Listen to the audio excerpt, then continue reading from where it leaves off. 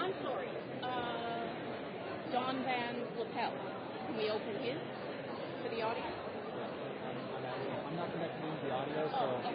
I'm on the camera. Which one? In the white shirt and the jacket. Uh-huh. Can we open a mic to Don Van and start talking to the audience?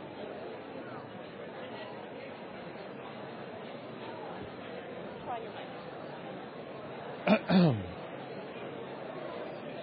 Leia, I need Don Van lapel mic open. House mic.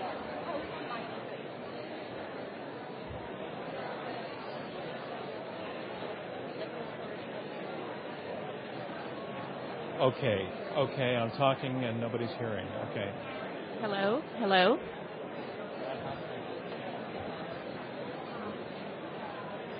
Testing. That mic is.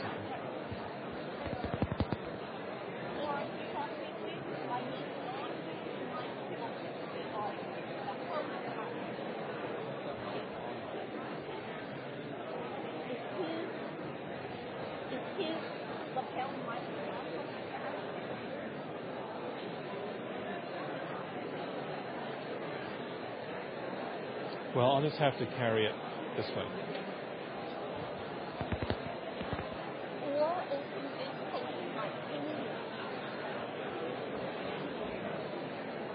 Testing 1, 2, 3. Okay. Good evening, ladies and gentlemen. Good evening, everyone. I just wanted to get your attention. Thank you. Can you hear me without amplification this way? Good. This is working now. Thank you very much for coming out on this rainy day. We've sold out, I think, which is astounding given the weather. And it says something for the fact that wonkery is alive and well, even in Manhattan. Thank you, all of you, for coming tonight. I wanted to explain a little bit, as the moderator of the event, how the evening will unfold and about your role as members of the audience, because you're not just passive in this. You have a couple of active roles for us. The most important two of them being that you are the judges in the debate. We ask you to vote twice in the course of the evening, once at the very beginning and once again at the end, using the keypads that are by your seat. And the way that you vote, we have a for, against, and I don't know. If at the beginning of the evening you agree with the motion that it's time to end the war on terror, we want you to register that by pushing number 1. If you disagree, push number 2. And if you're undecided, to push number 3. At the end of the debate, we are asking you to vote again on the quality of the arguments you heard, and if the quality of the argument is such that you actually felt that the side that does not agree with your point of view argued better, that's a remarkable achievement by that side, and we'd like to register it. So, at the beginning of the debate, we want to what your view was coming in, and as you leave the debate, what your view is now, having heard the arguments on both sides. The other way in which we'd like to have you involved, in the middle of the debate, I will come to you in the audience for questions to the debaters.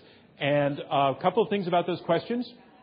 They really need to be questions, not statements or debating points, but something that has a question mark naturally at the end of it, and something that will be on topic, and something that can be stated quite briefly. Think in terms of asking something in about 30 seconds or so.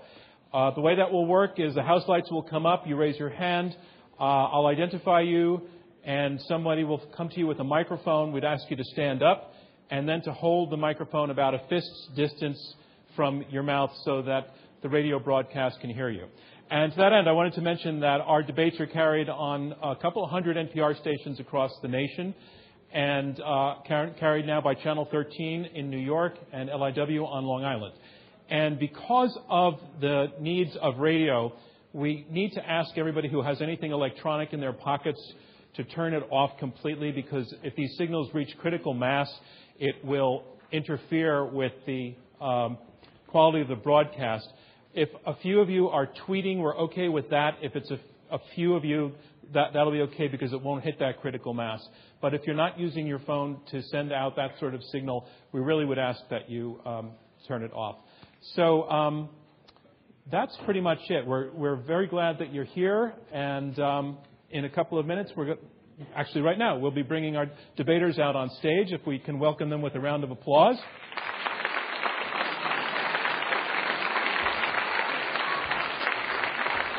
And throughout the evening, again, to assist with the quality of the radio broadcast, to communicate that you all are here, we'd like to hear you applaud. When I introduce each of the debaters at the beginning, after I say a little something about them, I might raise my hand, and that's just a gesture for you to welcome them with a round of applause. Throughout the course of the debate, in addition to the questions, we're happy to hear you applaud points that you like or to register your disagreement with points that you don't like. It gives information back to the debaters on how they're doing, and when this ultimately is broadcast on radio starting next week, you'll be here. You'll be in it. You'll hear your own applause.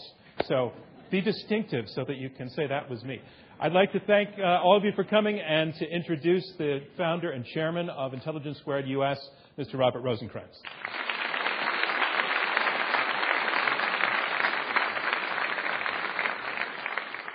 Thank you very much, and welcome to the first debate of our fall series. We're excited to be back and pleased to see such a nice turnout. This crowd was not terrorized by the weather.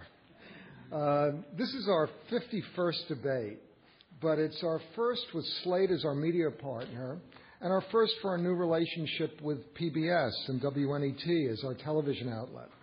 We're delighted to have such first-class partners joining our effort to improve the quality of our public discourse. So to our resolution tonight, it's time to end the war on terror. Ideologically, the appeal of terrorism as a way to redress grievances has been undermined. The Arab Spring has accomplished far more through largely peaceful means than al-Qaida ever accomplished through violence. Tactically, the balance has shifted. Osama bin Laden was uniquely charismatic and inspirational with large financial resources. Now he's dead, as are most of his lieutenants.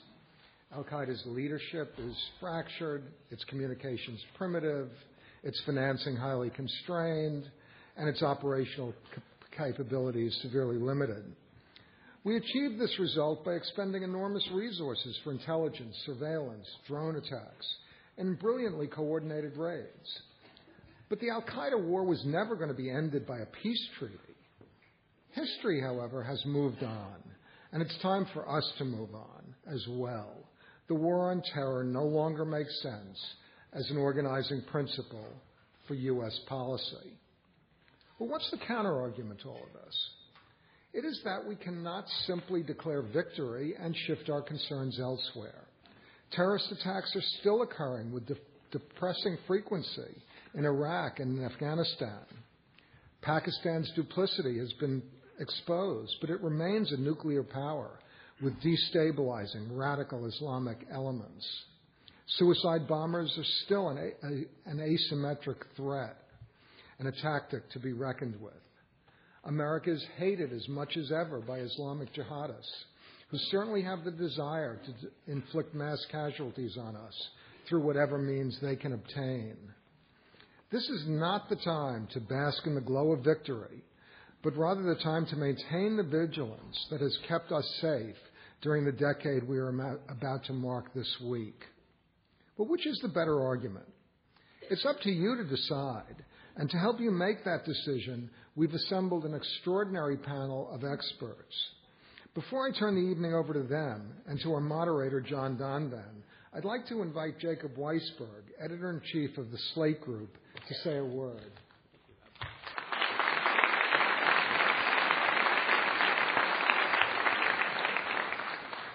Bob, thank you.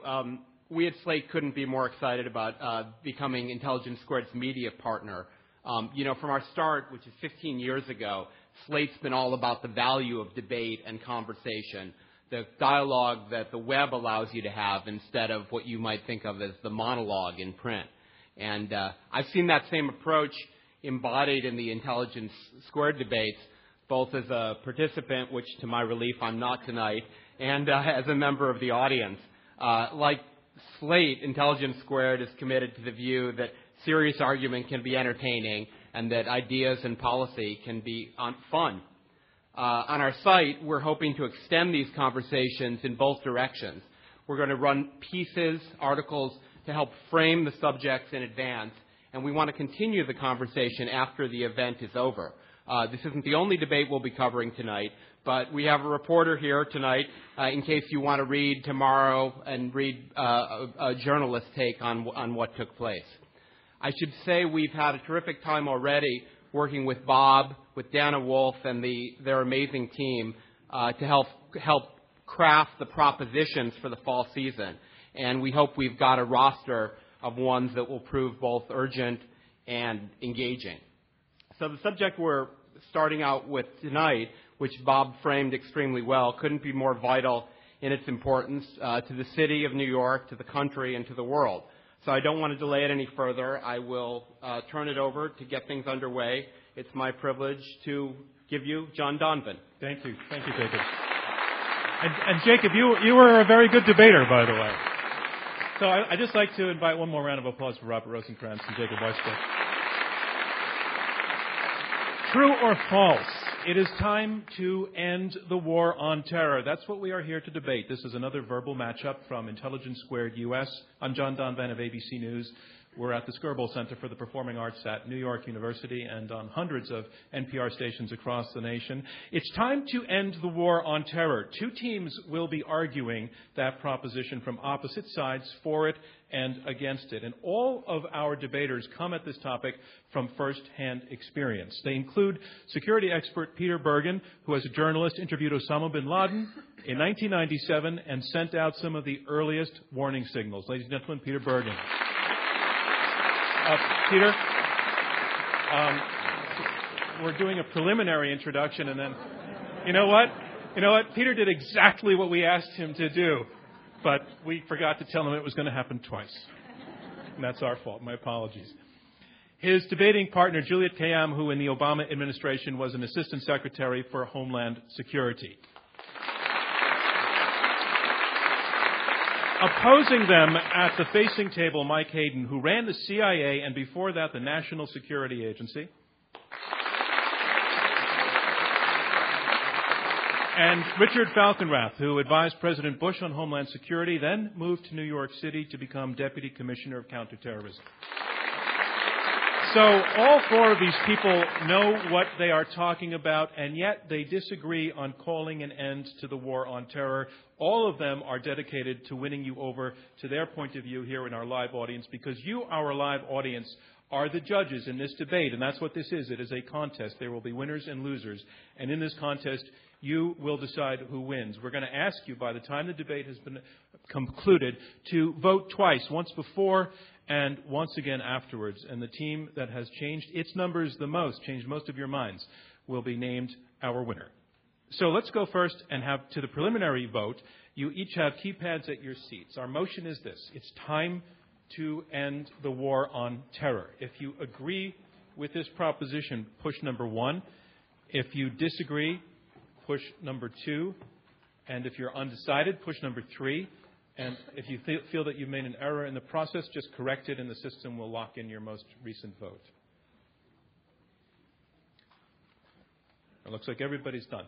So to remind you again, that vote will be tabulated immediately, but we'll hold the result to the end of the debate to tell you what that base number is. And then we'll have you vote once again at the end of the evening, and the team that has changed the most minds will be declared our winner.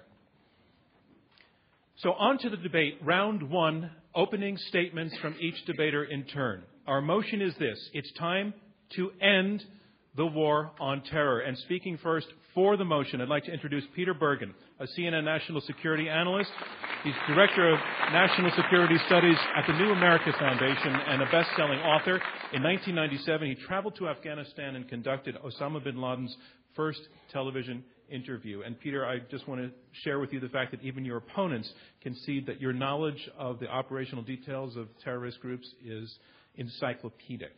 I don't know if that's a psych out or not, but I hope you can take it as a compliment. I do. Thank you. Ladies and gentlemen, Peter Bergen. Thank you. First of all, Juliet and I wanted to acknowledge the 3.5 decades of public service that General Hayden has done, and also Richard Falkenrath's more than a decade of public service. I also wanted to acknowledge Juliet Kayyem's a decade and a half of public service, where she became the highest-ranking Arab American in the Obama administration, Assistant Secretary at the Department of Homeland Security, She also had 3 kids that she raised at the same time, putting home into homeland security in a meaningful sense, and is one of the world's leading experts on the question of homeland security. My own connection to this story came when the Trade Center was bombed for the first time in '93. I traveled to Afghanistan, produced a documentary about the threat we faced from Afghanistan, and then, of course, interviewed bin Laden. I've written 3 books on the subject of al-Qaida. I've embedded with our troops on multiple occasions in Iraq and Afghanistan. From a self-interested point of view, I have every incentive to say the threat that al-Qaida and the terrorism poses to us remains very serious, and it merits an open-ended conflict against them. But in good conscience, I simply can't make that argument. War is no longer the most appropriate way to look at the problems we face today. Our singular focus on terrorism also masks many more pressing problems: our crumbling infrastructure, decaying schools, deeply serious economic problems, and other national security problems, managing the future of the Arab Spring, for instance, preventing nuclear war between Pakistan and India, preventing a nuclear war between North Korea and South Korea, managing the rise of China, which, while we've been sort of distracted by the war on terror, has quietly expanded its influence in Africa and in Southeast Asia. Our opponents want to prolong the war on terror, an open-ended conflict against a tactic that is already America's longest war. We're saying it's time for the war to end. President Obama correctly redefined this conflict downwards from a global open-ended conflict against a tactic to the more precise formulation of a war against al-Qaida and its allies, which both names the enemy and narrows the focus of the conflict. When we say we want the war on terror, it's time for the war on terror to end, we don't mean we should precipitously pull out of Afghanistan, but we do mean that it's time to stop conceiving of our principal national security goal as the defeat of terrorists when putting, for instance, our own economic house in order will do far more to prepare us for the next real war we will inevitably face at some point in the future. The war on terror, as everybody in the audience knows, cost the American public at least $1 trillion in expenditure in wars around the world and, of course, got us into the catastrophic Iraq war. Further trillions on both our intelligence and homeland national security apparatus resulted in policies such as coercive interrogations and extraordinary renditions. And you'll hear from my partner that the government response has for years anyway moved away from the war on terror and what it entails, not because there is no threat, we're not claiming that at all, but because the threat has changed and has adapted, and so must we as well. Key American national security officials now say that al-Qaeda is on its last legs. John Brennan, who of course is President Obama's chief counterterrorism advisor, said that just last week. Liam Panetta said that the strategic defeat of al-Qaeda is within sight. General David Petraeus has said the same made the same sort of comments recently. None of these gentlemen can be considered to be defeatist or soft on terrorism. So is this premature triumphalism the claim that al-Qaeda is on its last legs? Well, I think the claim is well justified. I mean, the leadership of al-Qaeda has been completely decimated in a campaign of drone attacks. The most dangerous job in the world right now has been al-Qaeda's number 2. There have been about 20 of them since 2008, including most recently the group's number 2, Atiya Rahman, who was killed about a week ago. Al-Qaeda hasn't carried out a successful attack in the West since the 7/7 attacks in London 6 years ago. Al-Qaeda hasn't killed a single American in the United States since 9/11. And think about the real wars we've really confronted. The Civil War threatened to tear this country apart. World War II, we defeated an enemy that instigated a global conflict that killed tens of millions. And if the Cold War had ended with a bang instead of a whimper, we'd all be not at this debate because we'd all be dead. Those are serious threats. The war on terror, the threat we face from al-Qaeda, doesn't come close. And in fact, only 17 Americans have died as a result of al-Qaeda's ideological ideas in this country. 13 of them, of course, at Fort Hood, and others in other places. More Americans accidentally die in their own bathtubs every year by considerable numbers, around 300, and we don't have an unreasonable fear of bathtubs, so we shouldn't have an unreasonable fear of al-Qaeda. But terrorism wins if we're terrified, by the way, of course, and we're doing the job of the terrorists for them if we live in this state of constant fear that our opponents wish us to live in. And everybody in the audience knows very well that the threat from terrorism has actually dramatically receded in the years since the 9/11 attacks. And that's in part because al-Qaeda and bin Laden have been losing the war of ideas in the Muslim world for years. Their founder and leader was killed, as you know, in Abbottabad on the evening of May 1st. In the Arab Spring, there's not a single revolutionary who's carrying a single picture of Osama bin Laden.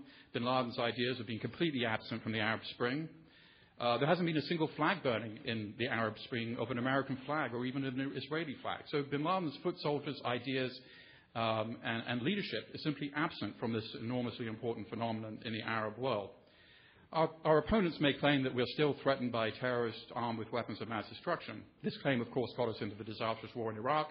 And in fact, of the 188 jihadi terrorist cases in this country since 9/11, not a single one of them involved chemical, biological, radiological, or nuclear weapons.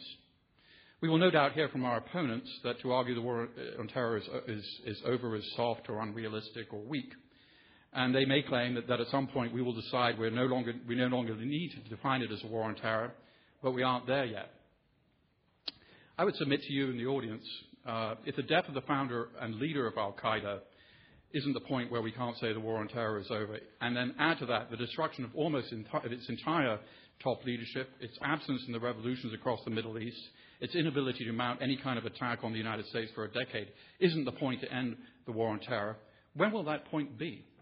We say it's now. Thank you, Peter Bergen. Our proposition is it's time to end the war on terror. And here to speak against this motion, Michael Hayden, an Air Force four-star general. He's former director of the National Security Agency and the Central Intelligence Agency. He has overseen virtually every branch of the intelligence community. He is now a principal at the Chertoff Group, as his debating partner, Richard Falkenrath. And I understand, Mike, you have a great deal of Pittsburgh in you. I do. And that Pittsburgh returned the affection by naming a stretch of highway after you. Actually, it's a street right next to Heinz Field, and the first question I asked was, can I park there during football games? How do you work that out? Do you just drive up and down your street all the time, looking at the sign? Take the grandkids, look up there. Ladies and gentlemen, Michael Hayden. Thank you.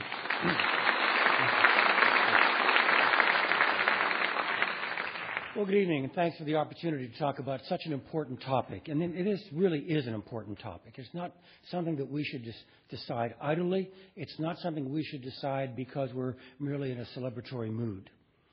When I talk to audiences about the war on terror, I generally refer to a speech I gave at the German embassy in the spring of 2007. The Germans were in the chair of the European Union, and the German ambassador would have the ambassadors to the United States from the European Union over for lunch about every 2 weeks, and would have an American come in to kind of be the lunchtime entertainment, and it was my turn. I decided that the German ambassador was a good friend, they deserved a good speech, and I decided I would talk to the European Union delegates about renditions, detentions, and interrogations that were being conducted by the CIA at that time. About page 2 or 3 of that speech, I wanted to make very clear to my audience what I thought, what my agency thought, and what I think my nation thought. And I gave them 4 sentences. We believe we are a nation at war. We are at war with al-Qaida and its affiliates, the description that Peter just gave and that President Obama emphasized, but reflected what we were thinking several years earlier. A nation at war with al-Qaida and its affiliates. This war is global in scope, and we can only fulfill our moral and ethical responsibilities to you, the citizens of this republic, by taking this fight to this enemy wherever he may be. George Tenet was the DCI, the Director of Central Intelligence. In 1999, sent a note out to all of us in the intelligence community saying we're at war with al-Qaida. And George was, but America wasn't. America went to war with al-Qaida shortly after the attacks on September 11, 2001.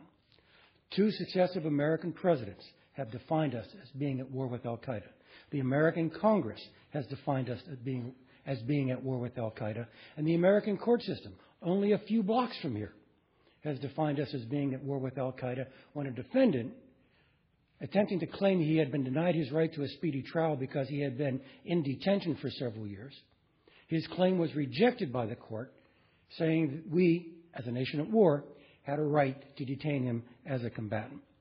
Now, we could discuss troop levels in Iraq, the rate of withdrawal from Afghanistan, a whole bunch of other details about this war. But that's not the point I think Rich and I want to make. The point we want to make is the legal construct, the legal belief that we are a nation at war, that we are a nation in conflict, and we have a right, because we are in that status, to use the legal tools and the legal authorities that a nation at war is allowed to use. What it is we're supporting is to keep all available tools on the table, to keep a menu of options from law enforcement, diplomacy, or to armed conflict in order to keep you safe.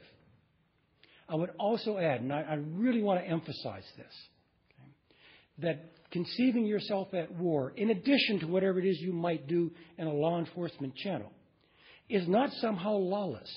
It is perfectly lawful. It is a different lawful approach than a law enforcement approach, but it is consistent with the laws of armed conflict that we have a right to resort to in order to defend ourselves. I assume everyone here is happy that Osama bin Laden was killed on the morning of the 2nd of May in Pakistan. Let me give you, thank you. Let me give you a slightly different description of that event. A heavily armed agent of the United States government was in a room with an unarmed man who was under indictment in the United States judicial system and who was offering no significant resistance to the heavily armed agent of the United States government. And that heavily armed agent of the United States government killed him. If you do not think we are at war, there are some very troubling definitions that you might want to attach to that act. That's the kind of authority we have, perfectly lawful. In no way am I suggesting anyone acted inappropriately. We acted perfectly lawfully because we are a nation at war and generally recognized as such. You don't want to take those tools off the table while there are terrorists out there. If you let this tool go, you will be less safe. Okay? If you look at the scope of our constitutional system, the law enforcement approach is designed, if you look at the Constitution, the Bill of Rights, and American statutory law, the law enforcement approach is designed to make the government weak because we don't want the government arbitrarily taking away your liberties. On the other hand, if you look at those sections of the Constitution that deal with armed conflict, they're designed to make the government strong so that it can protect you. You don't want to take that tool off the table. And quite perversely, if you take that tool off the table, you may actually threaten your own civil liberties. Bear with me. There's a tight connection here. If the options of a nation at war are taken away from your toolkit, you must then rely on the options offered by law enforcement. If you recall the events on Christmas Day a year or two ago, Detroit, Omar Farouk Abdul-Muttalib, the underwear bomber, and he was Mirandized after about 50 minutes of interrogation. And I think everyone recognized that was probably a mistake. We should have interrogated him farther. We had the Attorney General talking to the American Congress about legislation that would make Miranda more malleable so that we could interrogate these kinds of people longer in our law enforcement approach.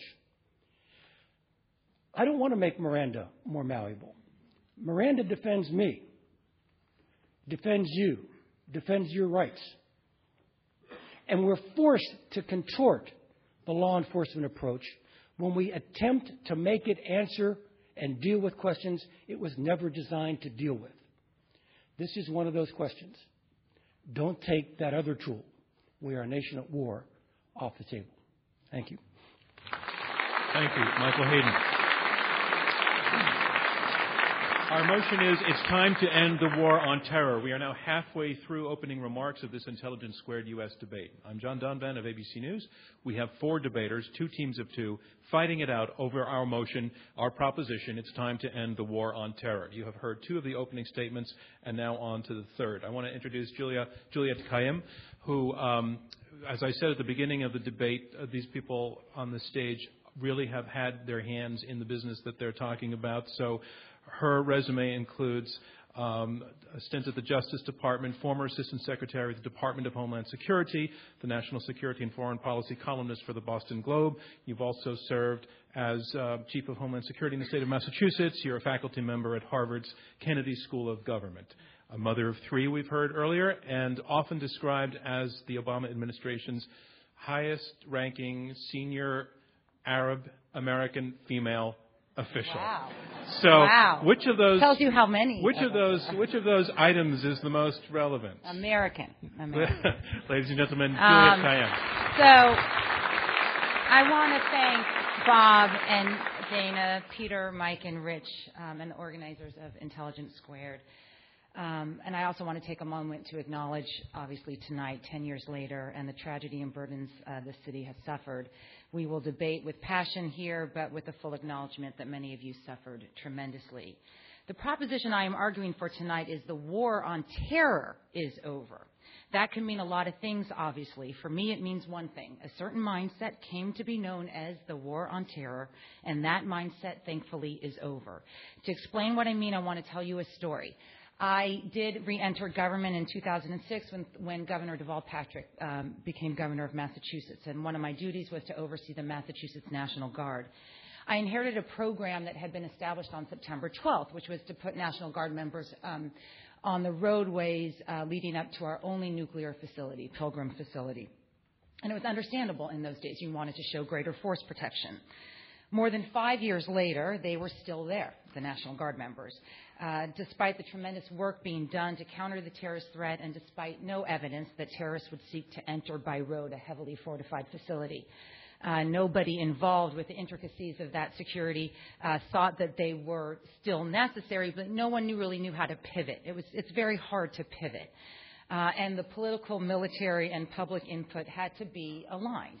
It took us a while, but eventually we did move on. And I tell that story not as evidence that the terrorist threat is over, not at all. I tell it to say that there were other procedures that we then put in place. More aggressive surveillance sharing, better surveillance of the streets, better communications between the nuclear facility owners and the local first responders that we instituted instead of the 19 National Guard members rotating 24/7.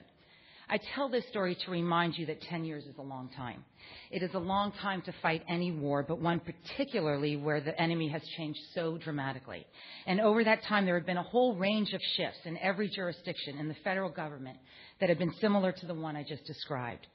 So to just call the ongoing effort to dismantle, kill, and disrupt al-Qaida and its affiliates a continuity or continuation of the war on terror, capital T, capital W, capital T, is to treat the United States and the government apparatus established since 9/11 as frozen in time.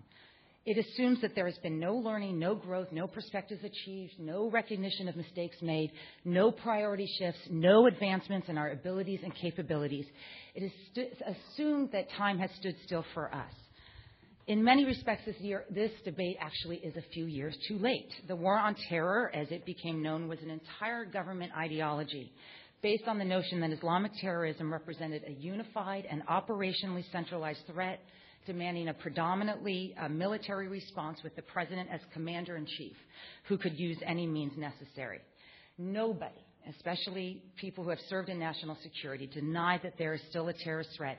And the U.S. government, under any administration, to pick up on General Hayden's point, is going to have a variety of tools to use to combat that threat, including military force. Nobody needs to make apologies for that, neither the left nor the right. The authorization for the use of military force, passed immediately after 9/11, gave the president and future ones the legal authorization to fight al-Qaida with force. It is still the law today, and it is still good law. But the fact that the government continues to use many of these same counterterrorism strategies, including killing bin Laden, of course, does not mean that the war on terror and all that it entailed remain. Because we should go through the list. The enhanced interrogation, the dark side, the with us or against us, the indiscriminate interviewing of particular Arab and Muslim communities, the registration of Arab immigrants, military tribunals that adhere to standards unrecognized in military law, the color code alerts, the breathless press conferences, the rejection of the law of wars, the treating of the Geneva Conventions as quaint, secret wiretapping in violation of established law, the disdain for the judiciary. Those were also part of that war. And thankfully, they are over, and they began to be over during the Bush administration and a continuation in this administration. It has not been more of the same, and that is good because we got better. Over these 10 years during both Bush and Obama administration, the U.S. security apparatus became more focused and sophisticated. It was because the threat had changed. It was more decentralized and disparate. And we have adapted to that, certainly, by using military tactics to kill al-Qaida affiliates worldwide. But we have also become more focused, measuring success by effectiveness over sheer activity. And nowhere is this more true than in Homeland Security. Unlike war, Homeland Security is very bottom-up. It begins with locals who run police departments or emergency management divisions or public health facilities. It is overseen by mayors and governors. And if you want to talk about a change in America, there's only one governor who was governor on 9/11, still in the State House. And he's debating in California right now because he doesn't want to be governor anymore. That's Rick Perry. So, I mean, there's just been tremendous change, right, over these 10 years. And so calling it a war on terror for them does not help them manage budgets or defend certain programs or know actually how to prioritize. As Rich, Falkenrath, who helped institutionalize the phrase dual use, policies that help the cop on the street in fighting crime, as well as in counterterrorism, that provide training for emergency managers for a tower falling, as well as Hurricane Irene. These are the most sustainable and effective. The color code systems seemed appropriate in an era that created a warlike climate, but provided no clarity to the first responders on how to react. And the public rightfully rejected it.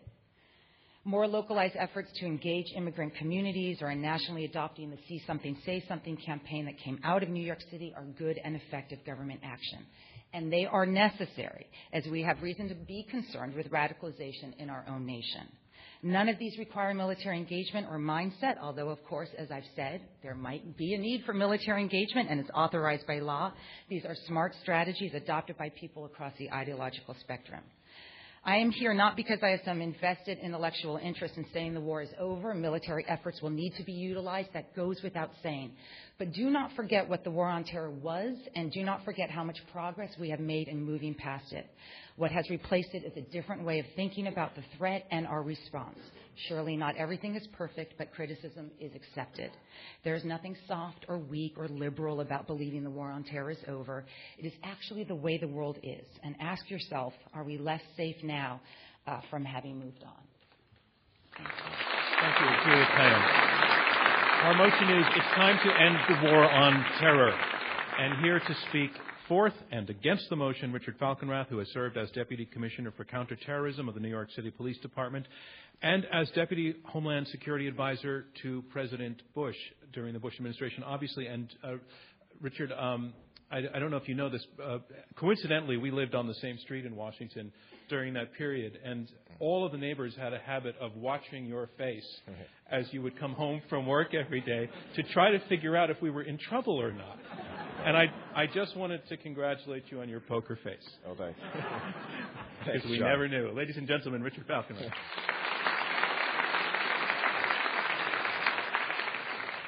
So that was a scary time, and happily it's over. Now, forgive my voice. I've got a little bit of a cold. It's a great pleasure to be here. Thank you to the organizers, the sponsors, to the other panelists, all of whom are long and close friends. We've known each other for a long time. Debates like this often turn on trying to convince the audience, the voters, of a definition. And if you get them thinking about a proposition defined your way, it's clear which side should prevail. And if you get them thinking about a proposition defined the other way, it's clear which side should prevail. And this is no exception to that rule. The war on terror is a very open-ended concept, and it can be construed in many different ways.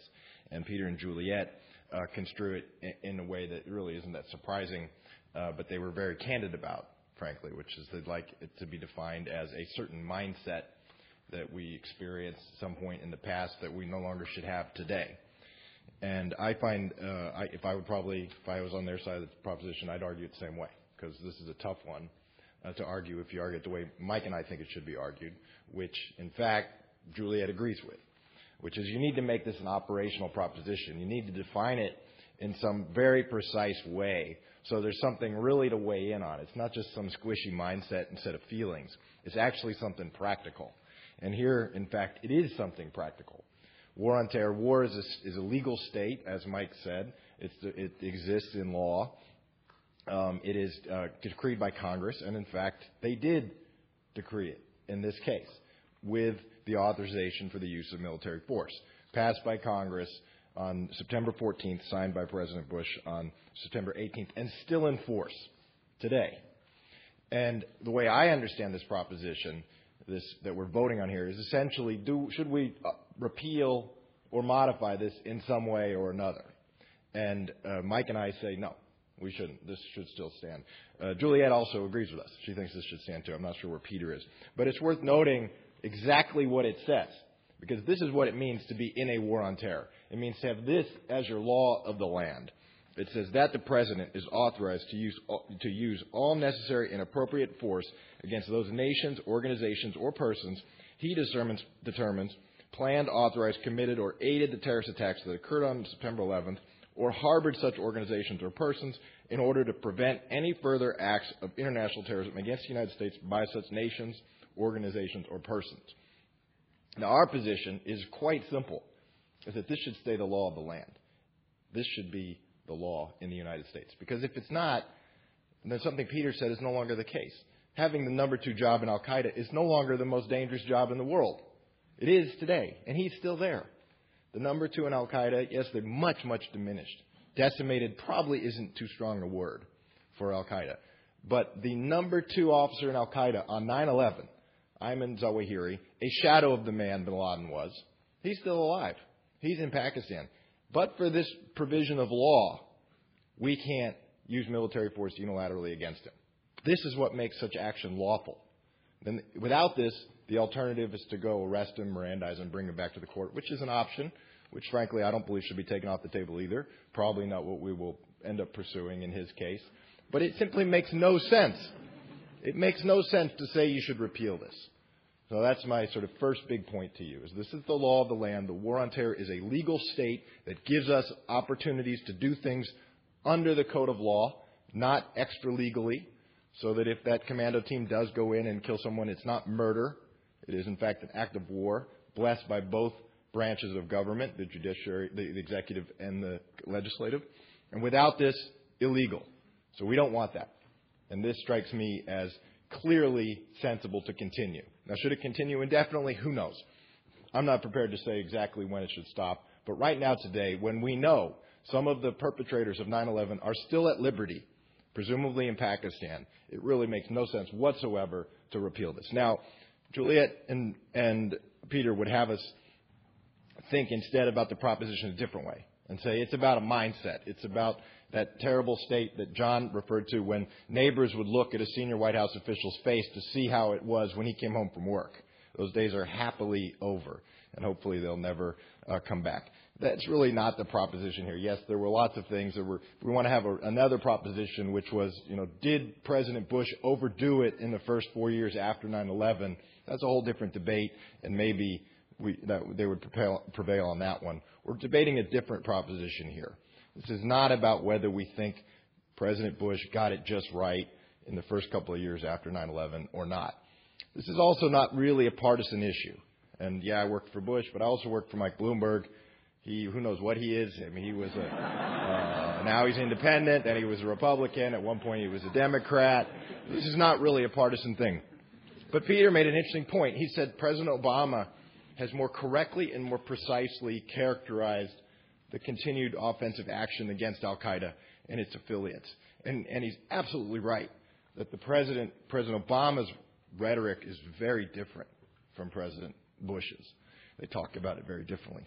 But the practice, the nitty-gritty of what happens in counterterrorism internationally, operationally, from the last 4 years of the Bush administration to today in 9/11, not only is it fundamentally unchanged, Obama is tougher. He's harsher. He's sharper. I'll give you just one example. I understand, Mike probably knows this, I just hear it from the news. There is a list of individuals who may be targeted by name individually for lethal airstrikes. That list started under Bush. I think it's notified to Congress. Under Bush, that list consisted only of non-U.S. persons, so foreigners. If we are to believe what we read in the paper, President Obama has added a U.S. citizen to that list who may be targeted by name. This is an extremely liberal former constitutional law professor who has added a U.S. citizen to a list of people who may be targeted by name. Now, he does it because of this aspect of law, which consists today. That individual, Anwar al-Awlaki, is in Yemen. He is a U.S. citizen. He is vulnerable to lethal strike today that are lawful under U.S. law.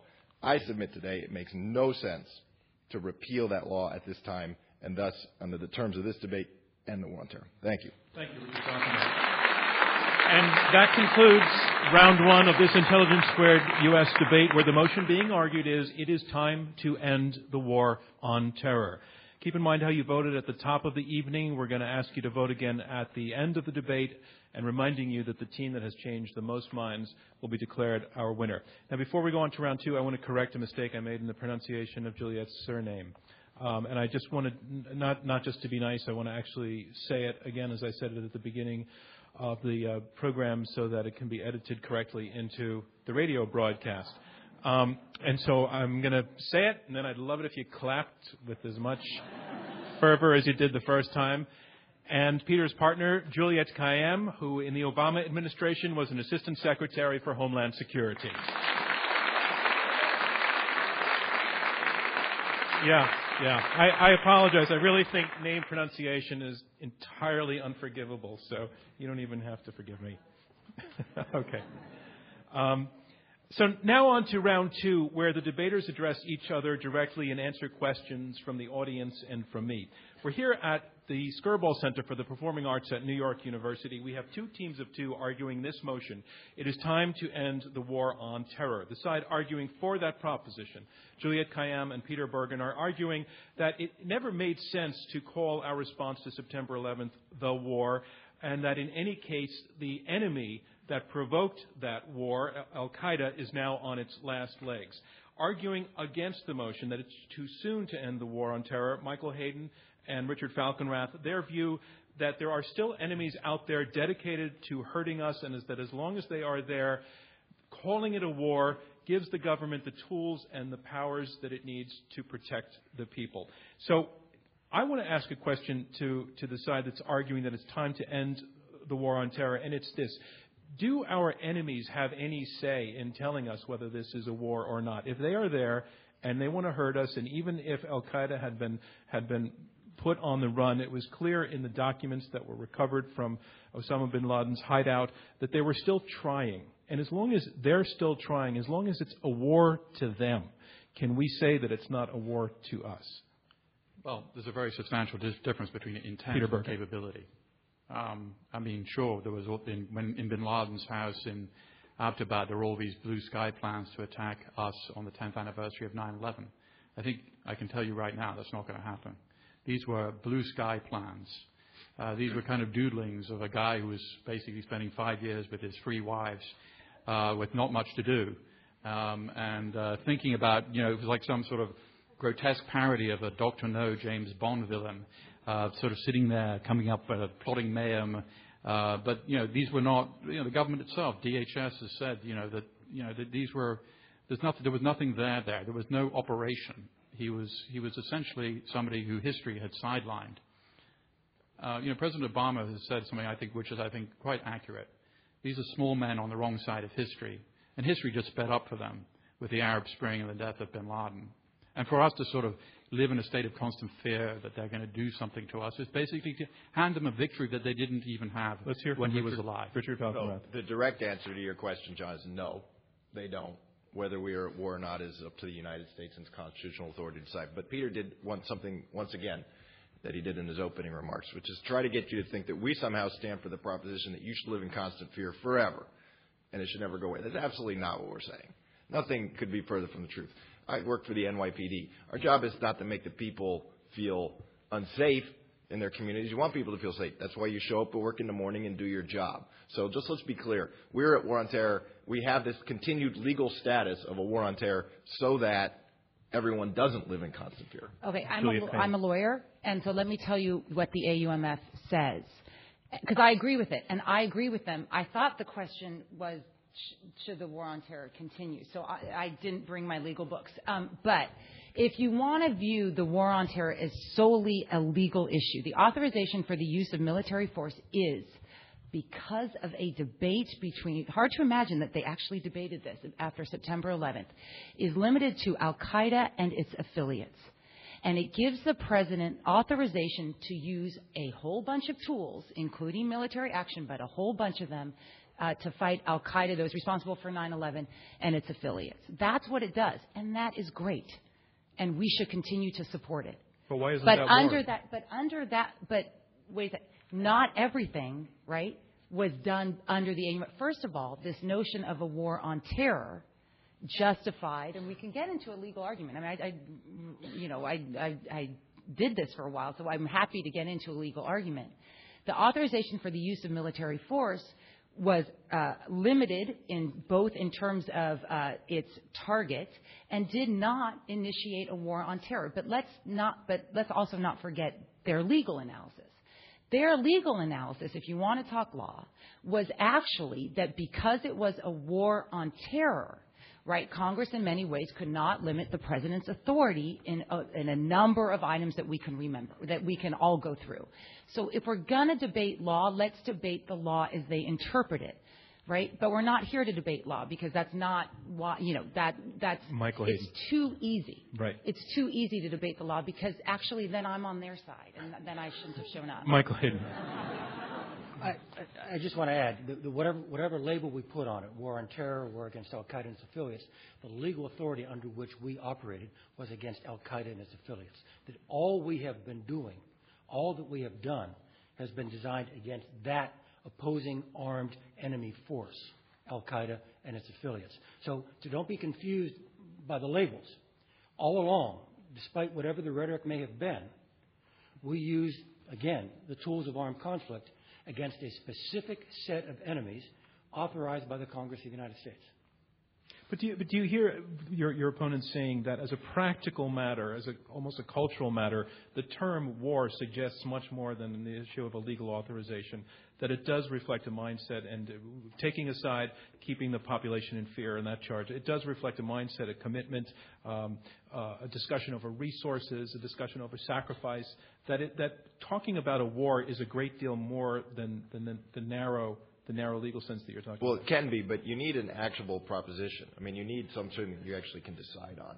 And when it's so subjective that you're just talking about a mindset, it's like General Hayden and I showed up in the same government for 3 years or so. We didn't come to work with an identical mindset. We came with slightly different mindsets. And he, at the time, was an active military officer. I think it had even different meaning to me than a civilian in the White House. So it is a very subjective thing. One of the things about this war, which is different than certainly World War II or Vietnam, is that the national security apparatus, and actually a subset of it, feels like it's at war, still to this day. But the people don't. And that's ahistoric. So it hasn't usually been that way for us. And I actually think that's okay in this particular case, for not everyone to feel like they're walking around mobilized for war, but for a subset of the national security apparatus to actually act that way. So, Juliet, he's saying your definition of war is too subjective.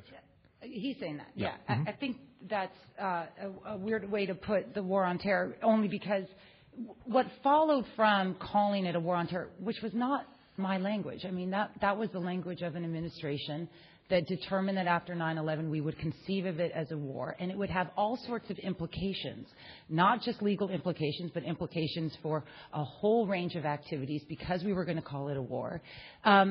And all that, so it wasn't just a feeling. There was a series of procedures and policies that flowed from that. So let me just give you an example, because that may help what this legal debate means. By deciding that it's a war on terror, so this is a debate about military commissions. What do we mean by military commissions?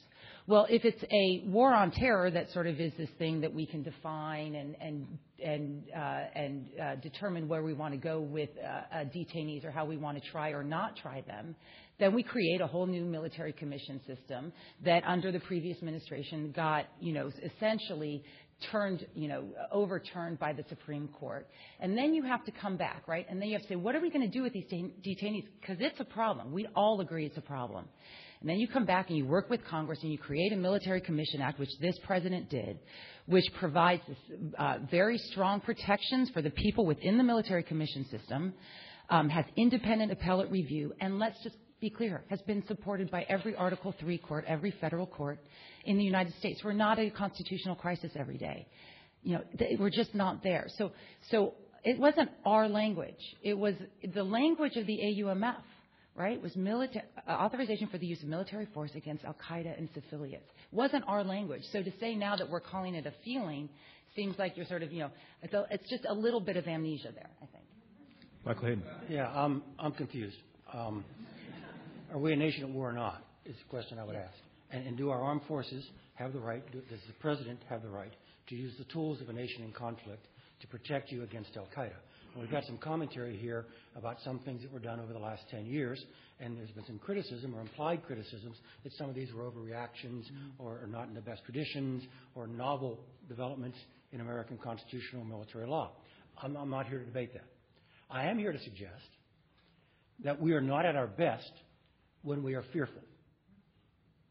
And that to the degree that we are not fearful, we adhere to the best of our traditions. Lincoln's quote about the better angels of our nature.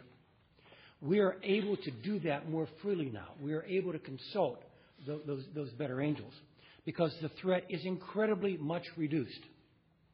And it's much reduced because those people who did those things are largely dead. And they're dead because we were a nation at war and were allowed to use the tools of a nation at war to make them dead. I don't think it's time to give up that capacity, to give up that authority. Why, Michael, if they're mostly dead? Because Peter mentioned Dave, because they aren't all dead. And Peter mentioned John Brennan and Leon Panetta and Dave Petraeus giving rather rosy descriptions of al-Qaida. I mean, rosy from our point of view. They were talking about al-Qaida Maine. They were talking about al-Qaida in Pakistan, in the tribal region. They were not talking about the franchises in Yemen or in Somalia or in the Islamic Maghreb. And none of them have suggested this is over. All of them, in fact, have called for at least the current tempo of operations. I have met no one who is actually responsible for creating the circumstances that make this debate possible, should we end this thing. No one who is responsible for creating that who actually thinks we ought to stop doing what we're doing. Peter Bergen. I'm glad General Hayden has conceded that so many of our principal enemies are dead. I mean, that's usually how you end a war, when your enemies are mostly dead. We didn't kill every Nazi at the end of World War II. I mean, there's a certain point. What we're claiming here is that it's time to end the war on terror as the principal organizing principle of our national security policy, which, by the way, cost us trillions of dollars over the past decade, which has allowed us to ignore a lot of serious problems we have at home and other threats abroad. There are 1 million Americans now with top secret clearances. I don't think they all needed them. That is one of the legacies of this defining it as a war on terror. And Richard said, that we're not debating the war on terror as it was produced by President George Bush in the first 4 years. Well, I mean, let's try and take that back for our side a little bit. The war on terror was not the war on al-Qaida and its allies. It was an open-ended conflict against a tactic that produced a lot of enormous problems for this country, including the Iraq War and all that, the legacy we have from that. And so there is a sort of historical part to this that's important. We're not just debating about what happened today. It's about a mindset which caused this country some serious economic problems, which we are still trying to recover from. So as I said, these debates often turn on trying to get the voters to think about the proposition a particular way. And this but so are you doing that. Yeah, that's why it's called a debate. But I think I've read the proposition a little more closely, because you could have written it like this. It could have said, should the war on terror be the central organizing principle of U.S. foreign policy? Could have said that. Yeah, I think we would have been uncomfortable on this side of the table. But what do you think the audience is? Let me just say, do you assume the audience sees it your way, or do you think the audience? Well, I've suggested a way to think about it, and try to make it sort of actionable. Because as we've said, we are currently at war in a legal sense, and we'd like to frame this proposition saying, should we no longer be? Right. Like, that's really what it means. It's time to end the war. Now, we could make this a referendum on how this was handled between September 11th, 2001 and the elections of 2006. Or, you could do that too. That's a different argument. And, we're prepared to have that, but it's really not the one that we face right now today. And many of these issues were considered, this is ironic, by the Obama administration. Mm-hmm. Many of the sort of tactical issues. And as I said, he didn't divert anything from what Bush was doing. In fact, he intensified it. The unilateral use of military force against a neutral country, Pakistan, into their territory, didn't just stop. It increased. Juliet, make your point, but then I want to come back to the questions.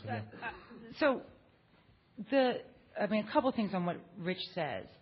This argument is actually, if you read it, is about the war on terror. And it's not a referendum on the first 4 years of the Bush administration or the first 6 years or even the first 2 of Obama. It is about what did we mean by the war on terror? What was that definition that was used for so many years? And is it ready to be, and are we ready to be over? And they're trying to convince you sort of a simplistic notion here, which is for those of us who have also served in government and national security is way too simplistic. Simply because you want to say that the war on terror is over does not mean that you're saying, no military action ever, right?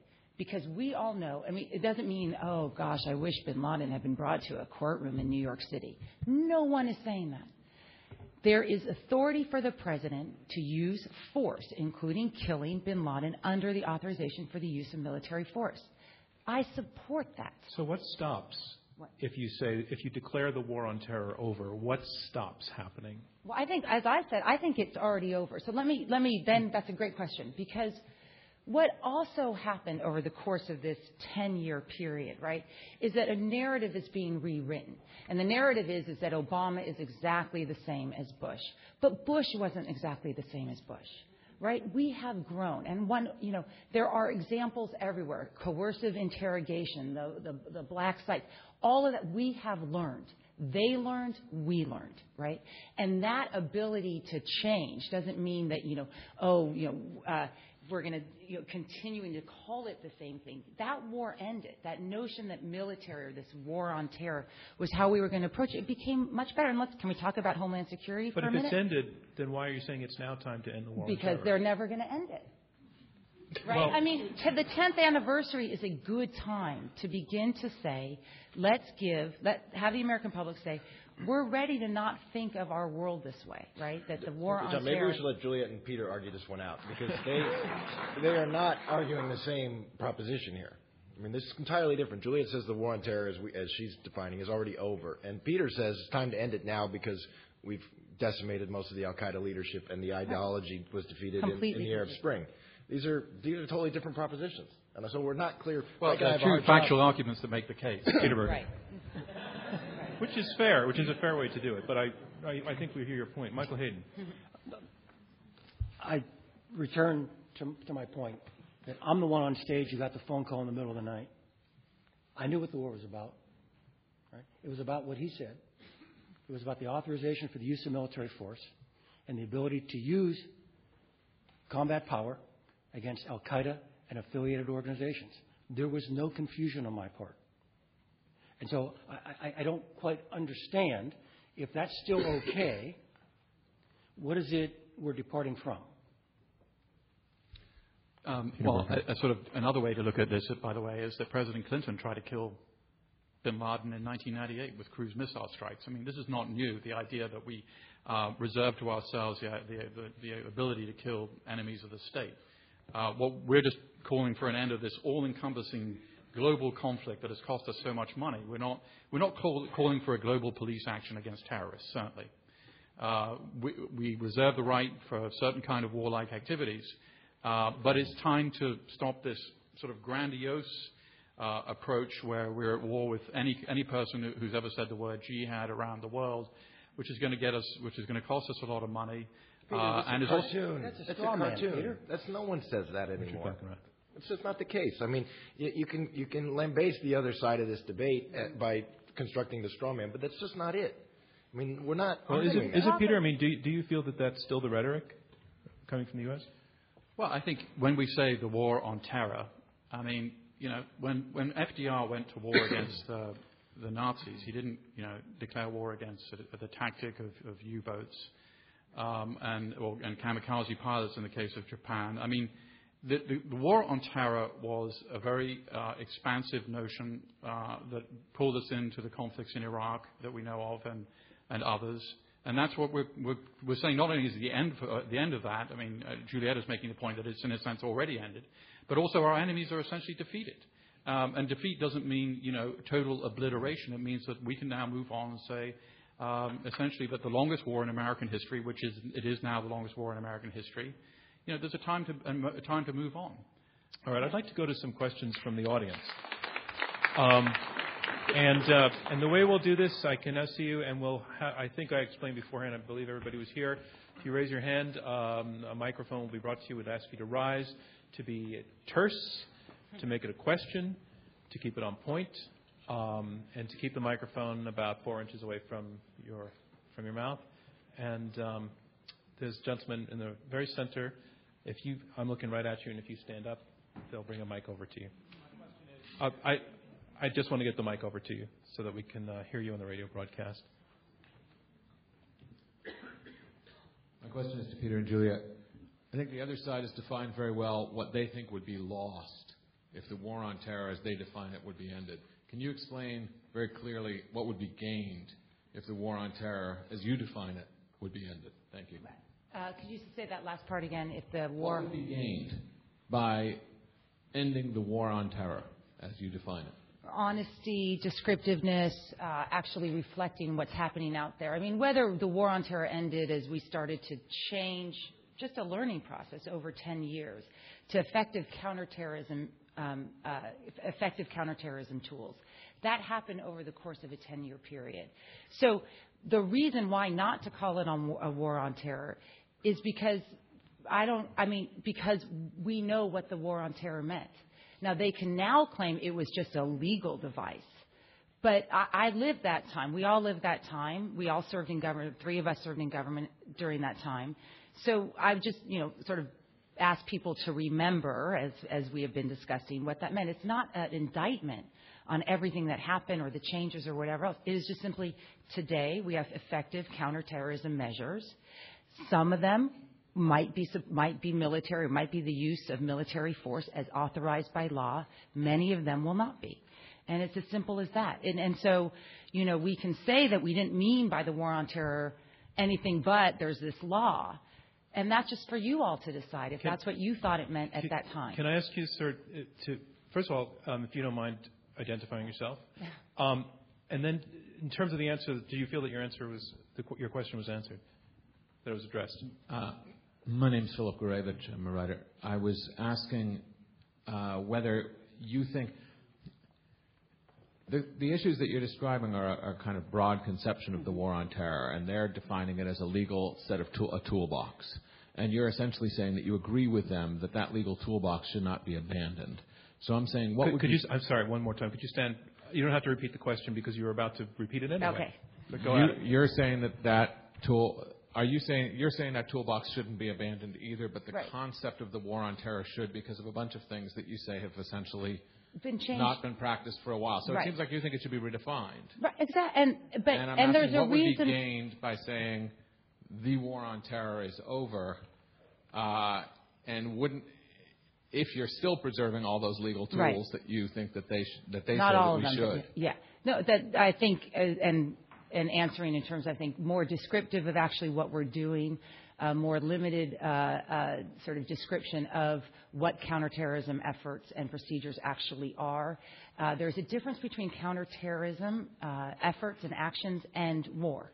And I think the question might also be reframed as what's the harm in continuing to call it a war on terror? Well, then I viewed the war on terror as so expansive and defining so many authorities, including a commander-in-chief, by all means, any means necessary to protect us, that explains a 10-year or 8-year trajectory.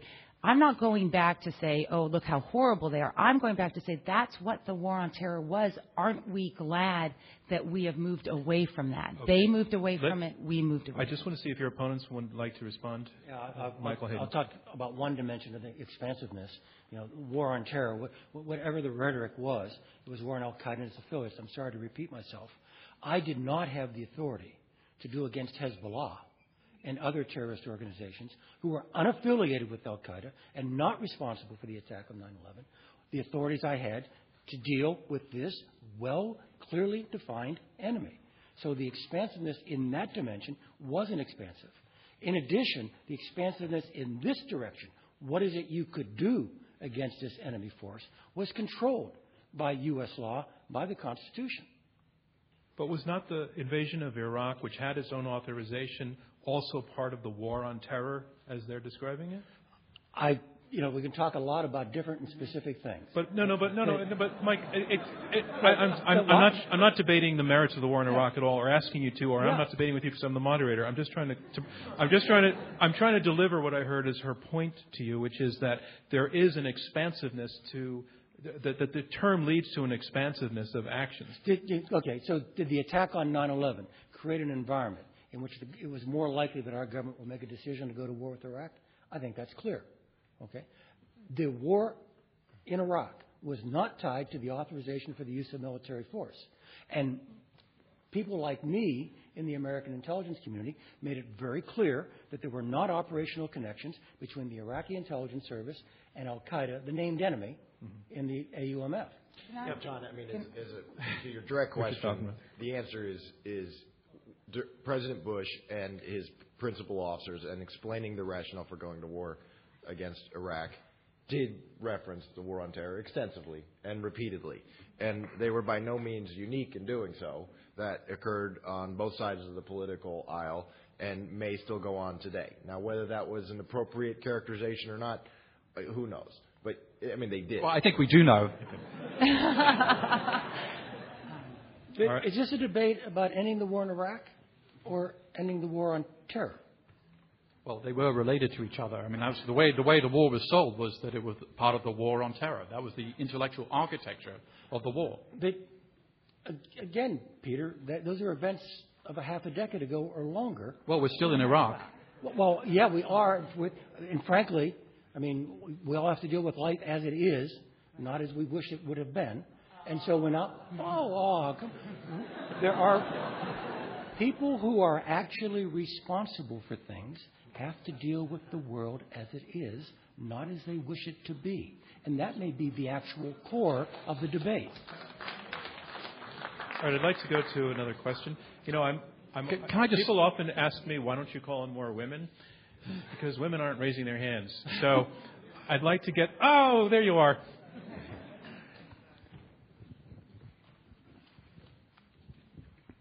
You mind giving us your name, too? Thank you, yes. My name is Eileen Karlbach, and I think it relates to the first gentleman's question.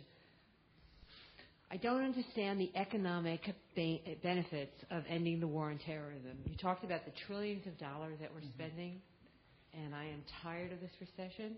How will ending the war on terrorism give money back? Well, it's a factual matter that we spent $1 trillion at least in Iraq, right? We're by winding down there and no longer part of the war on terror there, we're going to save ourselves a lot of money. As a factual matter, we spent $500 billion in our intelligence. I think Juliet would have a better answer on how much we spent on our homeland security. We spent a huge amount of money on this, and we can't afford it right now. And clearly, there is some belt-tightening that is needed. And if we stopped having this fearful construct of the war on terror, it would help making the hard decisions that we need to make about reducing the size of our bloated... I mentioned the fact that there are 1 million Americans with top-secret clearances. That's not secret, top secret. I don't think all of those people really need these top-secret clearances. We're facing a group of people that on a good day may now number about 300 or 400. But it was a recession question on that one. I'm not sure how the clearance issue would relate to that. Well, we are going to have to reduce the number of people in our intelligence apparatus. We're going to have to reduce the number of people we are going to draw down in Afghanistan and in Iraq. And by saying that the war on terror is over, that's going to help those decisions. We asked, or Slate asked its readers and subscribers to submit questions to us, and Slate selected a few for us. And I'd like to bring one of them up because I think it goes to this side. And to some degree, Richard, you addressed this, you touched on this, but it's more specific. His name is Peter McKay. He's actually from New York City. Since you believe it is not yet time to end the war on terror, could you please explain what specific conditions you would have to see met to know that that time has come? No. All right, fair question. Michael Hayden? Yeah, I'm kind of with Rich. This will be something that we'll recognize when we see it, like the Supreme Court Justice described something else. All I can do is repeat what I said earlier. Everybody I know who is actually responsible for getting us to the state we are in now, which is far better than we were 1, 5, or 10 years ago, no one thinks it's time to stop. No one thinks that we have gotten to a point where al-Qaida is sufficiently non-resilient that it cannot regenerate. Right. And until we reach that point and make that judgment, no, I don't think we should end what Rich and I are arguing we should continue, which is a legal authority to use all the tools at the disposal of the American government. Richard, why is it difficult to foresee what those conditions would be? Well, it's just something that I wouldn't want to write down on paper or articulate until you have to. And so I'm quite comfortable with the proposition tonight that now is not the time to do it. Do I want to rule out that some future time, if we have a new government in Pakistan, fundamentally changed environment in the Horn of Africa and the Arabian Peninsula, might be the conditions then? Maybe. But there's nothing pushing it. There's no, one of the first questions that came from the audience, sort of, what's the harm? I'm not seeing any harm. Any benefits that were gained by ending the war on terror, as particularly as Juliet defines it, were already gained when President Obama got elected and won the Nobel Prize, principally for not being Bush. And you know, this is the benefits have already accrued. Only harm comes from changing the legal apparatus that allows us to continue offensive military operations. I just don't know how. I mean, first of all, with all due respect, General Hayden, I think no one is arguing that al-Qaida, no one in authority or who has to dealing with the security apparatus or figuring out how to use, how to distribute funds that are drying up, because that's what, in particular Homeland Security, that's what state and locals are dealing with. That's what police departments are dealing with. How do I prioritize the threat out there when everyone wants to be safe, not just from terrorism, but from crime and whatever else may go on? So no one is arguing that we're closing the door to acknowledgement of a threat of terror. It's just not the debate. And so that is, so they're sort of throwing up a bunch of straw men against this typical notion of people who want the American public to acknowledge, and maybe it happened 2 years ago with the election of Obama. I actually think it actually started to happen towards the end of the Bush administration. This growing recognition, right, that war and what war meant was not the way to describe what we were doing. And General Hayden talks about this consensus that everyone's doing. We want all the tools in the toolbox. But, I mean, to remind people, the consensus was not a consensus because the president decided it was a consensus. It took Congress, the courts, the public, leaders within the Bush administration, and, yes, a new president, to realize that this construct that we had created over the course of 6, 8, or 10 years needed to be thought about in a different way. And that's what we're asking of you. I'm not saying, throw in the towel, let bin Laden, hang out with his wives. That is not what we said. And it's a disservice to people who want to challenge this notion of the war on terror to caricature us that way. I want to go back to another question, sir. I'm looking at you, and if you stand up because you see me looking at you, just wait for the mic. And if you could tell us who you are. Matt Foley. I was just wondering, in 1993, the Trade Center was bombed first time, and they went a different route. They didn't start a war on terror. They prosecuted the people responsible. Could you guys just give me an idea of what the cost of this war on terror has been? Dollars, we know that there's been thousands of lives. But in comparison to what was done in 93, why is this approach better than that one? Because it seems to me that they were able to apprehend the people responsible much more quickly and with far less. So your question is to the side against the motion. Yes. Mike Hayden. In its starkest form, the law enforcement approach after the first attack on the World Trade Center in 93 did not prevent the destruction of the World Trade Centers in 2001. The We Are a Nation at War approach following 2001 has prevented any similar attack on the United States in the ensuing 10 years. I think that's the biggest distinction. Let me just say that. 3 years? From 93 to 2000, there was no attacks. Right. So what you're saying is that this war, because we don't know when the next, if hopefully there won't be any more attacks. Well, there actually were. They weren't against the continental United States, but they were against U.S. interests abroad. And if I could just say, I tell you, one of the rhetorical excesses of the first Bush administration, 2001 to 2004, in which I served, which troubled me, was they did tend to dismiss the law enforcement approach as they were talking about the various military options. There's no question that there was a somewhat disdainful view of the law enforcement. As someone who then left the White House and went and worked in law enforcement, no longer do, that troubled me, because it strikes me as it's a completely legitimate set of options available to the executive branch, and it should not be treated disdainfully at all. There were successful prosecutions in that time period. Ramzi Youssef is currently serving a life sentence in Supermax. He was one of the architects of it, the nephew of Khalid Sheikh Mohammed, one of the architects of 9/11. But there were many other aspects of that investigation that were enormously problematic, principally concerning the compartmentalization of information and the inability to allow the information generated in the law enforcement investigation to sort of transmute across the interagency and inform a wider intelligence perspective of a growing threat. Now, Juliet? a few people saw it, but the system as a whole struggled to grasp it. Juliet Kayyem. I would actually totally agree with Rich on this point. I think that the changes that were made over the course of the 10 years, not because we had to call it a war, but these were actually statutory changes made to the Foreign Intelligence Surveillance Act, have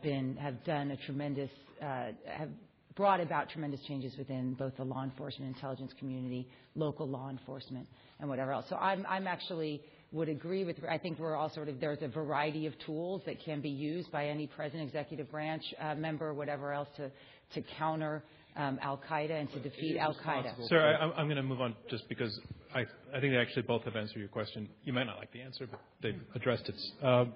Right? Yep. If you can stand, sir. Warren Ilchman. I've heard al-Qaida and its affiliates, and I've heard Hezbollah mentioned, but no one has mentioned in the whole evening the Taliban.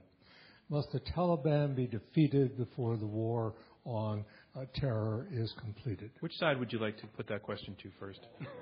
Okay, let's put it to Peter Bergen. So the Taliban has to be made irrelevant, and the Taliban, to a large degree, is becoming less relevant in Afghanistan over time. And that's, I think what we're looking at, if we pull out for a little bit, what are we actually, there are still Marxist-Leninists somewhere in the United States on some college campus somewhere. Just no one pays any attention to them.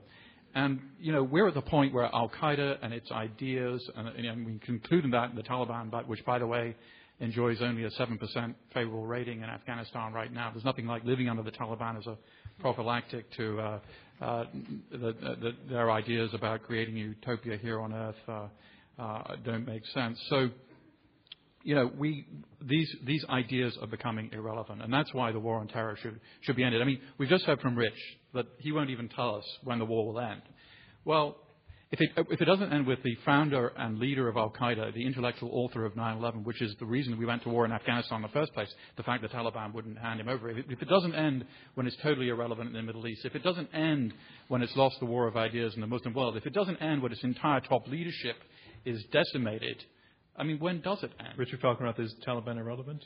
No, it's not. I mean, it's not irrelevant. It certainly matters a lot in the reconstruction of Afghanistan and the geopolitics of that region. There's no question that they supported 9/11, the Taliban organization. They supported al-Qaida prior to 9/11.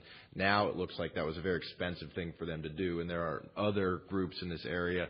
Peter is actually far more expert on this than I am, that are still supporting the remnants of al-Qaeda Central, such as it were. So that's a long-winded way of saying they are not essential to some sort of winning the war on terror, prevailing them. But there's no question that because of their historical legacy, they are legitimate targets for the U.S. military in what we are calling here the war on terror as it operates in Afghanistan and Pakistan. But to blend both Peter and Richard's point, the destruction of them may not be required in the same way that you want to destroy al-Qaeda core. Peter's comment about destroying their relevance, I think, is the actual objective there. Ma'am?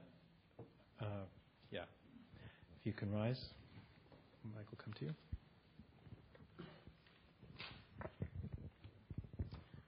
Hi. Often a war is constituted with about troop levels. So I would like to know each side's perspective on troop levels in ending the war or continuing the war. Troop levels where? I'm not sure. Wait, can you try another crack at that? Do you believe that troops should be brought out of Afghanistan where the war is being conducted, or should we continue to have troops, and for how long? Thank you. My last appearance at this debate forum was arguing that the war in Afghanistan was something we should continue. Max Boot was also here in the audience. I think it would be difficult for me to now change my mind in such a public fashion. And I think that there are things that making sure that Afghanistan doesn't revert into a haven for the Taliban and allied groups is, that is a very good thing. It was the war on terror kind of construct that got us into a war which cost us a lot more in blood and treasure, where we were not attacked from, which of course was Iraq. Michael Hayden. I agree very strongly with what Peter said, and I would suggest to you that the size of the American footprint there over time matters. I mean, it does have an effect. But far more important is the persistence of the American footprint. We left that region before, and we suffered for it greatly on 9/11. And so I think Peter and I are in strong agreement that some substantial American presence there, as difficult as that is for us for a variety of reasons, keeps us so much safer that it's probably worth those sacrifices. But is that presence does that constitute war, Peter? Well, I mean, as Juliet has said and I've said, I mean, we're not opposed to continuing our presence in Afghanistan and making sure that it doesn't revert into a safe haven. But we're talking about what we call it. So would you call it? Well, it's a war against al-Qaida and its allies. President Obama correctly redefined downwards this open-ended global conflict against a tactic and named the enemy, and that's the enemy that we continue to fight. Okay. Right in the center.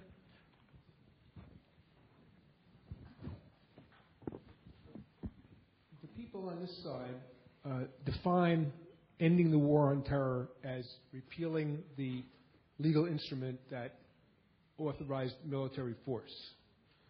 I don't understand on this side exactly what it is that you do, what you define the ending of the war on terror. Is it declaring a victory and going home? Because President Bush did that on the aircraft carrier. Mm-hmm. How'd that go? Didn't go so well. I just don't understand exactly what it is that you think should President Obama give a speech and declare a victory? Well, so here's what's so interesting about this is we're not. Thank you. We're not asking for this war is over. I mean, if anything, I hope that the description of the last year showed that this may be a bit too late, not to criticize Intelligence Squared.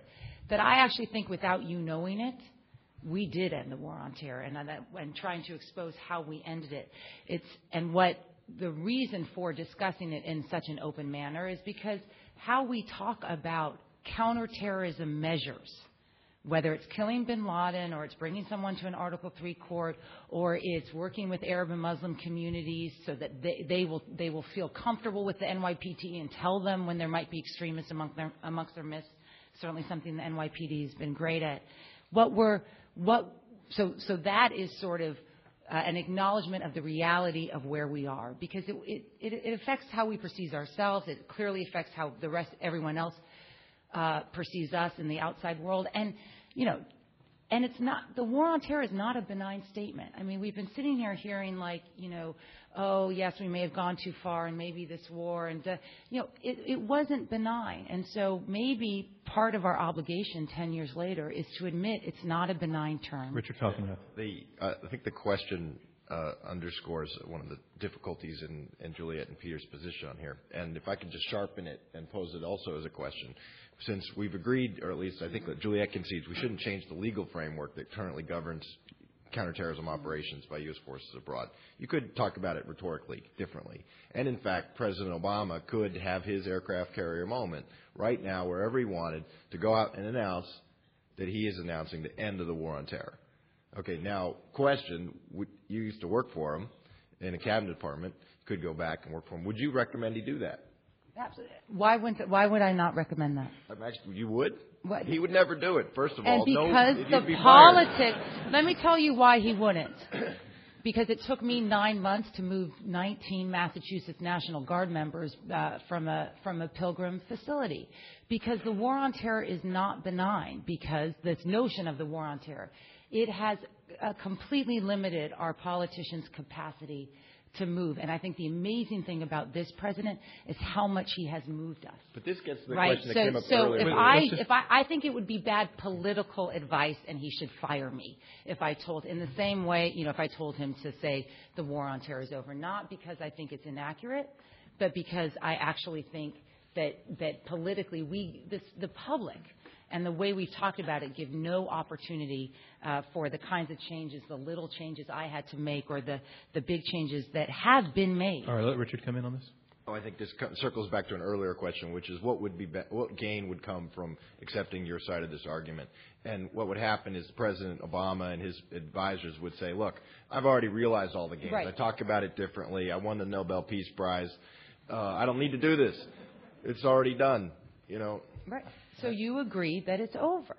No. I mean, isn't that what you're saying? You are admitting, and you're also admitting that it would be political suicide for anyone to say it. And all I'm saying is maybe we can create a space where that's not true, where we can move 19 Massachusetts National Guard members, or we can create more stringent military commissions, or we can close the black sites, or whatever it is that we need to do.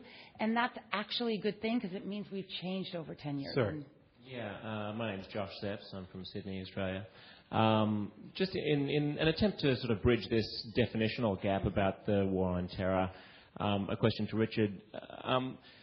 Don't you feel that over the long arc of history that maybe the greatest sort of inhibition on people's freedom is governments and not so much terrorism and outside threats? And do you fear that maybe an open-ended war that goes forever, that you're not even able to say when that could possibly end, is more of a liability, even if it gives us more tools in the arsenal in the short term, that maybe the long-term liability outweighs that? How do you feel about being party to that? It's a great question. In fact, it's several questions marbled together. And one is there's no question over the arc of history that governments have done more harm to human beings than any terrorist organization has. The governments are capable of enormous destruction against their people. There's no question about that. And I don't think al-Qaida or any terrorist group is 10 feet tall. I don't go to sleep afraid. I never did. And they are what I think ultimately a manageable problem. In this, there is always the potential for government excess. Government in our country domestically has a monopoly on the use of force and is authorized in certain circumstances to invade your liberty and your privacy in all sorts of ways. And one of the great debates in this country and in any country is how do you set those rules? What are they? And it's not set in stone. It evolves and changes over time. In fact, the last 10 years since 9/11 have illustrated that, and it has evolved greatly. And I think Juliet pointed this out, that there have been in every single functional area, it has evolved. But here I want to come back to what my colleague Mike said. There really is today a consensus on this. There really is. It's remarkable. On electronic surveillance, there is a consensus. There was not in 2005 when James Risen published the details of a certain classified program. Today there is. FISA Modernization Act was passed, broad bipartisan support. Obama is all for it. Bush was for it. No problem. On detention, right, there is actually consensus on what happens now from where it was with Bush to today. On tribunals, also consensus. President Obama has expressly endorsed the military tribunal process signed into law by President Bush, enacted by the previous Congress. So long-winded way of saying, to your question, yes, there are risks there. We must constantly be vigilant for them. But there is broad consensus right now on where those lines should be drawn across the political elite in Washington. This narrative of consensus was not a consensus necessarily of choice. Right. I mean, let's not forget, it's not like all these really, smart people sat in a room and go, okay, well, maybe we were excessive then, but now this guy, now we're going to be all kumbaya and figure out how to do this right. It was a consensus because the Bush administration lost a lot in court because Congress required them to make changes, and that lasted into the Obama administration. Because their own national security experts, including interrogators, people in the military justice system, lawyers in the Department of Justice who didn't like the secret surveillance, were rebelling. Right? This was not so. I'm glad that there's a consensus, but it's just I challenge this notion that and ask you to remember that this sort of came about because in all actuality, sort of every smart person thinks the same. Michael It's a Hayden. very, very difficult decision. Michael Hayden. It's very great questions to raise, and let me give you just maybe a different perspective to look at it, and states and what they do to their citizens.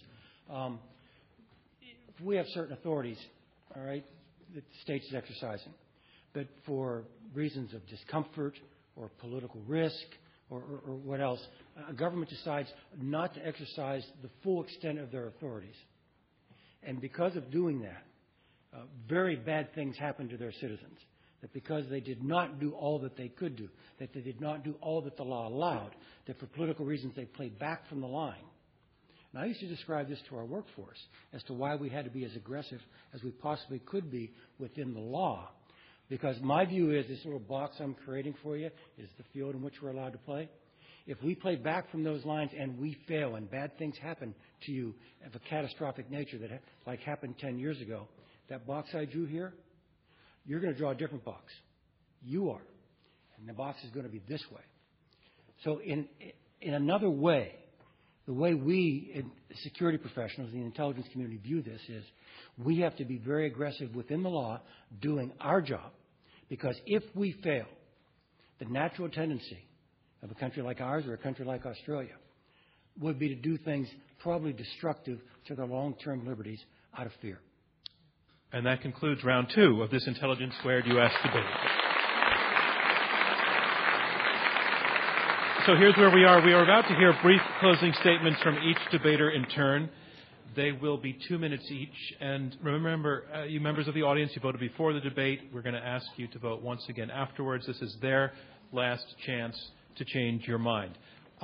I'd also, with your indulgence, like to just record one more item for the radio broadcast. Where to allow them to take a break in the middle of the section that just happened. And it would be wonderful if I could ask you to applaud. I'll say my line, and then we can move forward, okay? So if you could just applaud, that would be terrific. Thank you. Welcome back to this Intelligence Squared U.S. debate.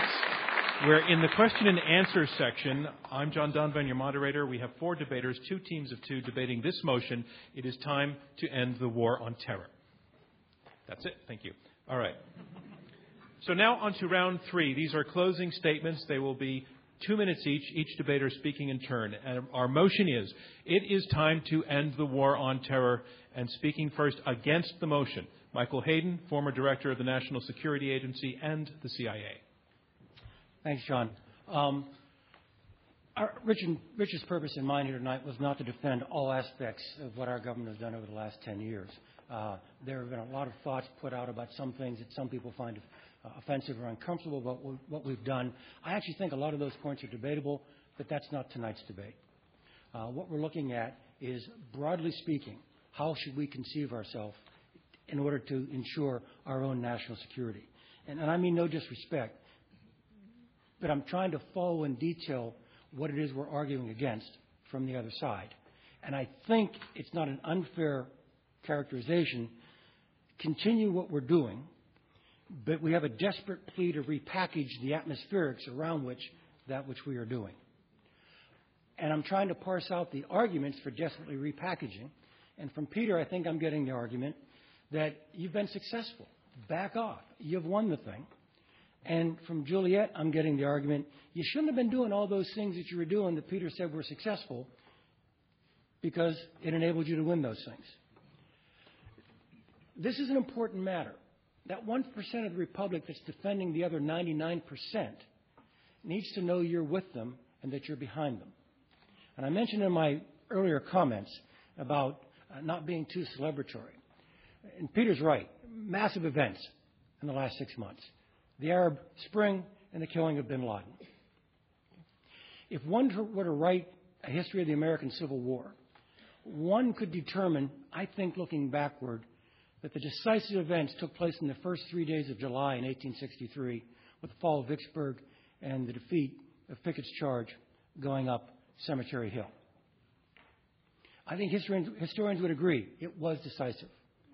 But there was 21 months of war left after that. And spiking the football and calling it a win and walking away from the battlefield in July of 1863 would have put at risk all that we now know have been achieved by that point. Thank you, Michael Hayden. Our motion is, it is time to end the war on terror, and to speak for the motion, Peter Bergen, a CNN national security analyst and director of national security studies at the New America Foundation. We've heard from Rich tonight that al-Qaida isn't 10 feet tall, and also it's a manageable problem, but also that we should be at war against this terrorism tactic until the 22nd century, that there's no circumstances that he can define tonight when we should declare the end of this war.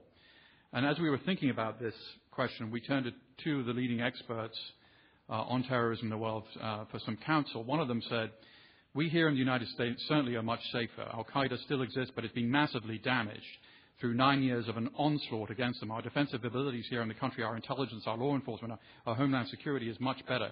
So there's no question the United States is safer. The second leading expert said just a few weeks ago, future attacks are going to be more numerous but less complex, less well organized, less well likely to succeed, and less lethal if they do succeed. I think the killing of bin Laden will accelerate that change.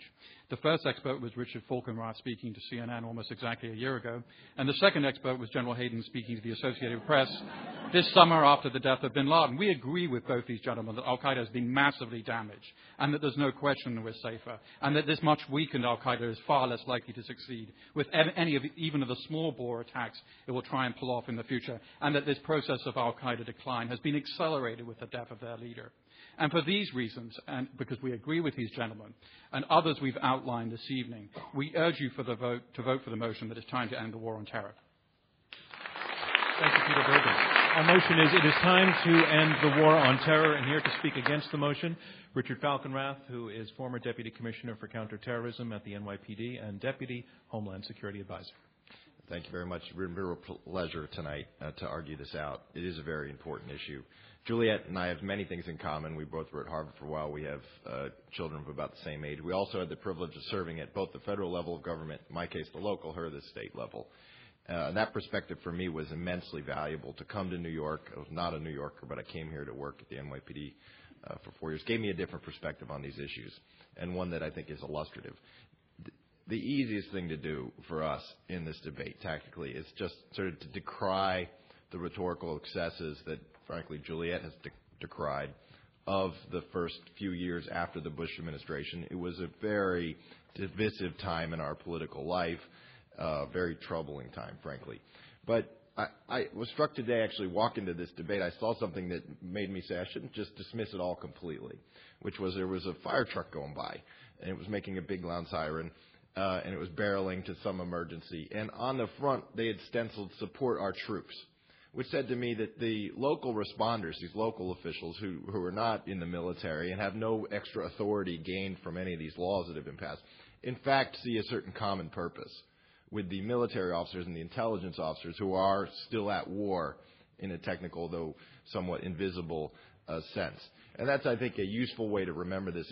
It isn't the sense of unity that this country achieved post 9/11 about dealing with this problem also was a little bit ahistoric, which is my way of saying, yes, there were many bad things that happened at that time, things that I criticize, and as Peter notes, I've written about it and talked about it in papers and stuff like that. But there were also some good elements of it. And if there was no better way rhetorically to unify the various actions of many different parts of America, the military and intelligence, lawyers, the first responders, the rest, then war on terror, that's what they came up with, and it worked all right. So on that basis, in addition to the sort of legal arguments we've urged you to accept, I urge you to vote against this motion. Thank you, Richard Falkenrath. Our motion is, it is time. Our motion is, it is time to end the war on terror, and here to speak for the motion, Juliet Kayyem, the National Security and Foreign Policy columnist for the Boston Globe and former Assistant Secretary at the Department of Homeland Security. So, General Hayden and Rich Falkenrath, I want to thank you both, and thank you both for your service and this audience as well. They would have you believe that we simply want to repackage something, and they would have you believe that we would want to throw away laws that would have given Obama the authority to kill bin Laden. And they want you to believe that there's this sort of continuity of behavior over the course of the 10 years. And none of that is true. And that I actually think none of it is true. because, one, we're not saying throw away the laws, throw away the authorization for the use of military force, nor is the war on terror a benign statement, right? It is neither descriptive anymore, nor is it benign. And the continuity has actually been, I think, one of the I think what's happened over the last 10 years has been sort of remarkable because it was not continuous. That what you saw over time was the American public, Congress, the courts, the Supreme Court several times, the Bush administration itself with its own internal conflicts, and a change in leadership between the presidents show that it wasn't continuous, right? It's not just the excesses that I said. It was actually what made us better, what made our counterterrorism measures better. And they got better over time, right? So that all sorts of things are not happening because of this learning curve. So now we're supposed to wake up 10 years later and say, okay, well, it was good we called it that, and let's just continue to call it that because it's benign, or, it's just a legal matter. And all we're asking you to do is actually think about that a little bit differently. Remember the 10 years. Be grateful for the work of both administrations. But also realize the war on terror as a unifying force is no longer accurate or benign. Thank you. Thank you, Julia Tam. And that concludes our closing statements. And now it's time to learn which side you feel has argued best. We're going to ask you again to go to the keypads at your seats. Our motion is, it is time to end the war on terror. If you agree with the motion, push number 1. If you disagree, push number 2. And if you remain or became undecided, push number 3. And we're about 2 minutes away from having that number tabulated and compared to the opening votes, and we'll be able to declare our winner. So before we get to that, I have a few things I want to take care of, beginning with wanting to thank this panel for the quality of the discussion that they brought here, the respect that they showed each other.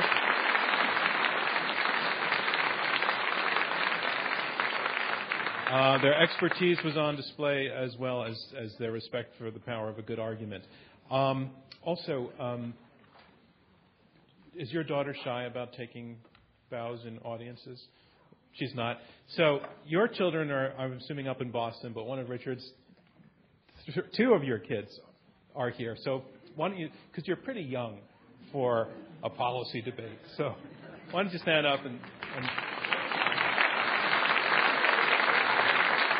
thank you. They looked at you with admiring eyes throughout the debate. I also want to take note of the fact that our audience includes a contingent from West Point. So I want to thank you guys and women for coming down here. And we had a number of people watching live stream on Slate. We want to thank them for participating and watching and sending in the questions. And also for you as an audience, you were a terrific audience, and we did hear you. And I appreciated all of your applause, both spontaneous and rehearsed and requested by me. Thanks a lot for that. So we're all going to be back here on Tuesday, September 20th. Our motion on the 20th of September is, men are finished. Arguing for this motion, we have Dan Abrams, my colleague at ABC News. He's our chief legal analyst and author of the book Man Down, Proof Beyond a Reasonable Doubt that Women Are Better Cops, Drivers, Gamblers, Spies, World Leaders, Beer Tasters, Hedge Fund Managers, and just about everything else. Joining him is Hannah Rosen, a writer for The Atlantic and Slate, and it was her controversial article, The End of Men, that inspired this debate.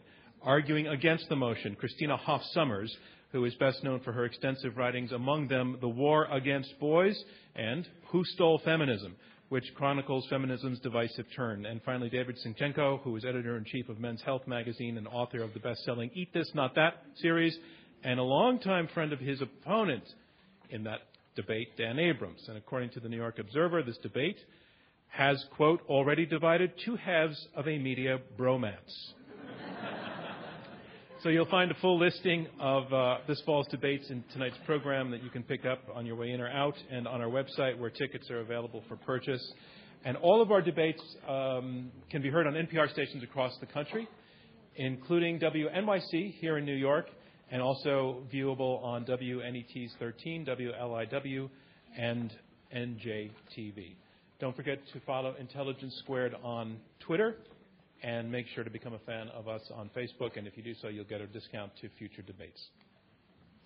Okay, so we've had you vote twice, and The results have been tabulated, and here it is. Our motion is, it is time to end the war on terror. And recall, the side that has changed the most minds, moved its numbers the most in the course of this debate, is declared our winner. Here are the results. Before the debate, 41% of you were for the motion, 28% against, and 31% undecided.